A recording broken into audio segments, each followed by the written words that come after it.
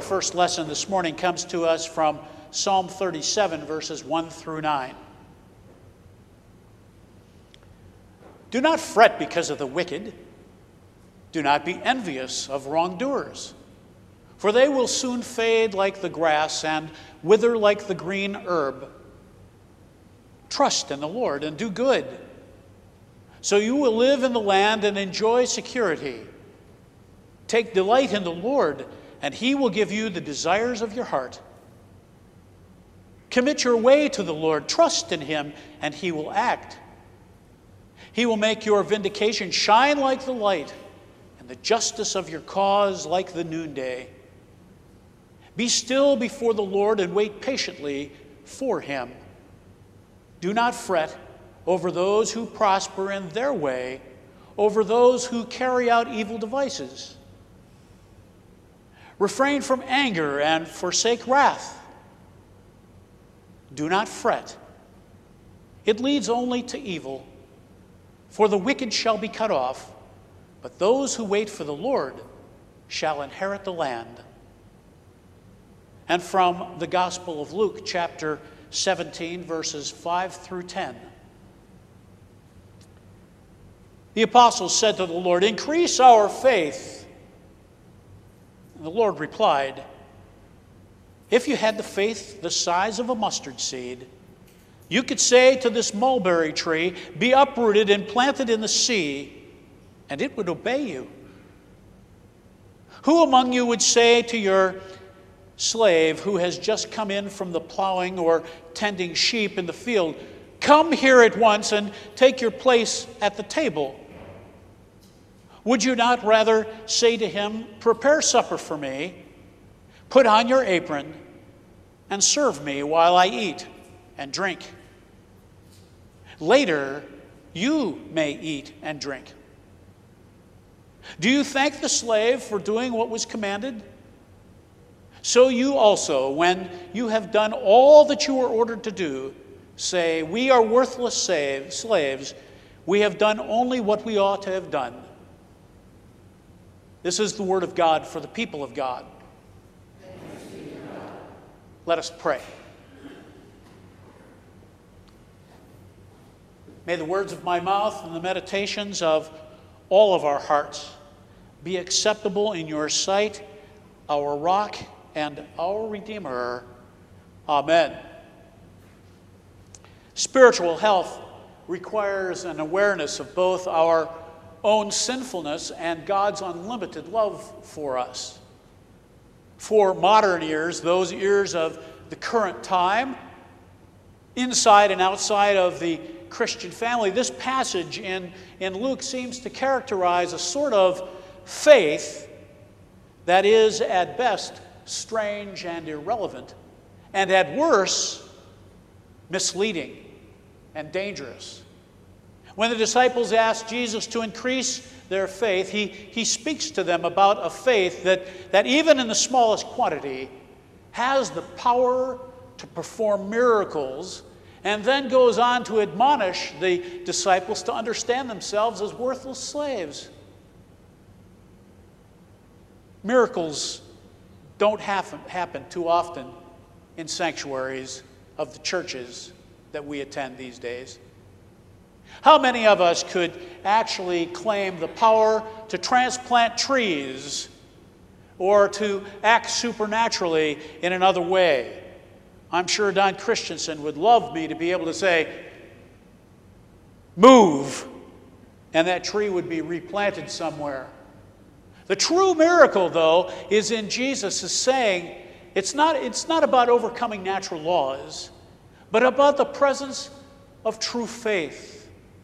A faith that takes hold of the God with whom nothing is impossible, as Luke stated at the beginning of the Gospel.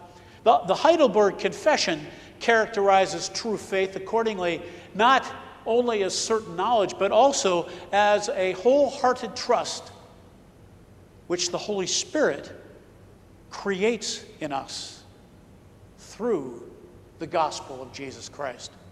When the disciples ask for greater faith, knowing that difficult times lie ahead of them, Jesus responds by asking for something small, a trusting faith the size of a mustard seed, so that the faithful follower of Jesus might not look at themselves, judging their own faith, relying on its own strength, or being scared by what its weakness is, but look instead at the one they follow.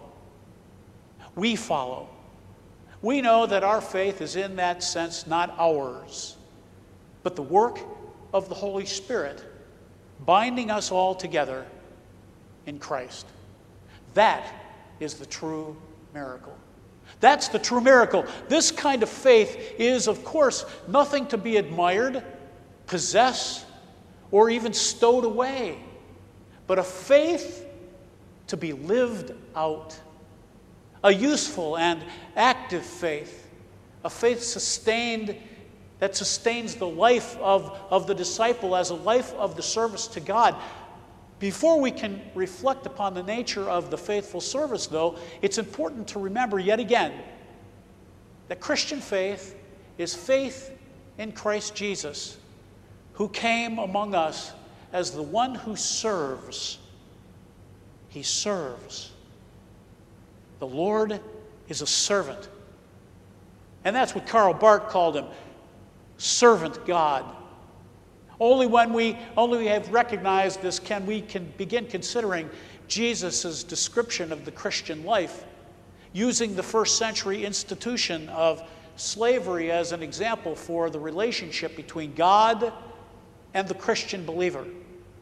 Jesus does not, and this is crucial, he does not prescribe a social order of slave and master for all times and all societies.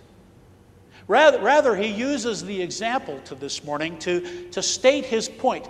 The Christian attitude is one of dutiful service, willing obedience with and to God, owing nothing to the believer. Does that sound like good news to you? Calvin thinks so. He reprimands all human beings for their wicked arrogance of trusting in their own merits. But he immediately goes on to explain God's grace in terms of God's pleasure in becoming a willing debtor. Something he calls the height of the divine goodness towards us. The passage this morning indeed denies all human merits, all human claims upon God. But the worthless slaves whom we meet here are the very same who receive God's grace in Christ as a gift and an extraordinary recognition of their worth. Who among us does not want more faith? Most of us are not surprised at the disciples' plea that Jesus give them more. There is a guilt-ridden part of us that is not particularly surprised at Jesus' scoffing reply. If you had even this much faith, he tells them, pinching his fingers together, you would be able to do anything that you wished. And we hang our heads just like the apostles, suffering the scolding that we get and we know that we deserve. If there's one thing we've come to expect from Jesus, it's the constant reminder of how short we fall. But what if Jesus is not scolding us at all? What if he's not scolding the disciples? What if he's not clicking his tongue and shaking his head over their lack of faith, but speaking these words in a voice of encouragement and love, as one who would give up his life for his friends and for us? If we listen again to this exchange with new ears, we hear Jesus' answer to the disciples with kindness and maybe even a bit of a smile. Why, you don't need more faith, he says. Even this much faith is enough. If we hear Jesus speak with the voice of love, we hear him telling the disciples that, in fact, we already have enough faith to do what is ever required of us. Jesus has told his disciples and us in the verses that preceded the ones that we read this morning that discipleship is more demanding than they would ever imagine. That they are accountable to one another. In fact, drowning in the sea would be preferable to causing a brother or sister to go astray. If they're wronged, he insists that they are to draw from a bottomless well of forgiveness. It's no wonder that the disciples cry out, "Increase our faith." They're not sure that they are up to this task, this ministry that Jesus has called them to do. We may not feel that we're up to the task. But Jesus changes the question, how much faith is enough, to what is faith for? What is faith for? He tells them through Imogen's story, you already have the faith that you need. Now fulfill its purpose. Live your faith. Live it as servants. Now go and serve and wash each other's feet. The Master, God, expects the servants, us, to perform our duties, and the servants, and in turn have faith. Have faith that when their work is done, they will receive nourishment and rest and protection. To understand faith in this way, then, is to understand it as a way of life. Faith is a way of life. And those who serve God do so with a sense of duty and delight, living life according to God's commandments. We live a life of obedience because, as the psalmist sings, your decrees are wonderful, therefore my soul keeps them. We serve God and we serve one another, not for bonus points, not to tip the scale, and not only because God expects it, but because we know that God has shown us the way to abundant life. In other words, to question whether one has enough faith is to miss the mark. The issue at stake is how we live together.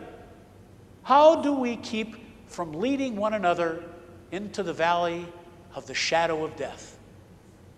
How do we manage to keep forgiving one another over and over and over again?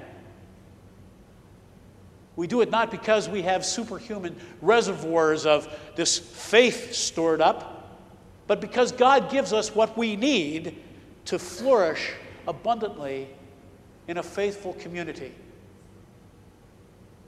In the economy of faith, we who serve depend upon a benevolent master who not only expects us to obey, but gives us all that is required for us to do. This view of faith saves the church from all sorts of missteps. In this divine economy, faith is less about personal fortitude and more about mutual tolerance. As we keep on learning that we are all in this together. We're in this together. A community that lives out this sort of faith is not afraid to ask questions, express doubts, or even show weakness. Nor is it afraid to value mercy over fairness or to forgive one another's failings, even when patience wears thin. In this economy of faith, it's not stockpiled in a storehouse for the working of spiritual wonders, but is lived out as obedience to a just and loving God, trusting in the one with whom we are in a relationship with. And we relinquish any illusions of self-reliance, acknowledging that faith cannot be measured. Faith cannot be measured, only enacted. In this economy of faith, we discover more than we dared to imagine about divine blessings. As we walk with and in God's way together, we find that the God who expects much from us also promises much. And that wonder of wonders, the rightful master of us all, came first and foremost, not to be served, but to serve us. If you had the faith the size of a mustard seed, you could do and accomplish great things, such as rearranging a landscape, or as Matthew makes even more dramatic, promise to move a mountain. It's easy to love this story, the tiny seed with supernatural power to accomplish great things. The point is not that we need more faith, rather that we need to understand that faith enables us to do God's work and enables God to work in a person's life in ways that defy ordinary human experience. The saying is not about being able to do miraculous works or spectacular tricks. On the contrary, Jesus assures the disciples and us that even with a little faith, we can live by his teachings on discipleship and do all the work, all the ministry that he calls each of us to perform. And we do all of this because we are filled with the Holy Spirit. Filled with the Holy Spirit that we receive at our baptism. The one we receive in the triune God. And we remember it at this table, his table. We remember what he did for us as Jesus gave his life for us so that our sins might be forgiven and we receive eternal life. Amen. Hello, this is Pastor Ken Goodrich, and I'm humbled that you took the time to listen to this podcast. I pray that the Holy Spirit moves you to ministry, and that if you don't have a church home, that you are able to find one.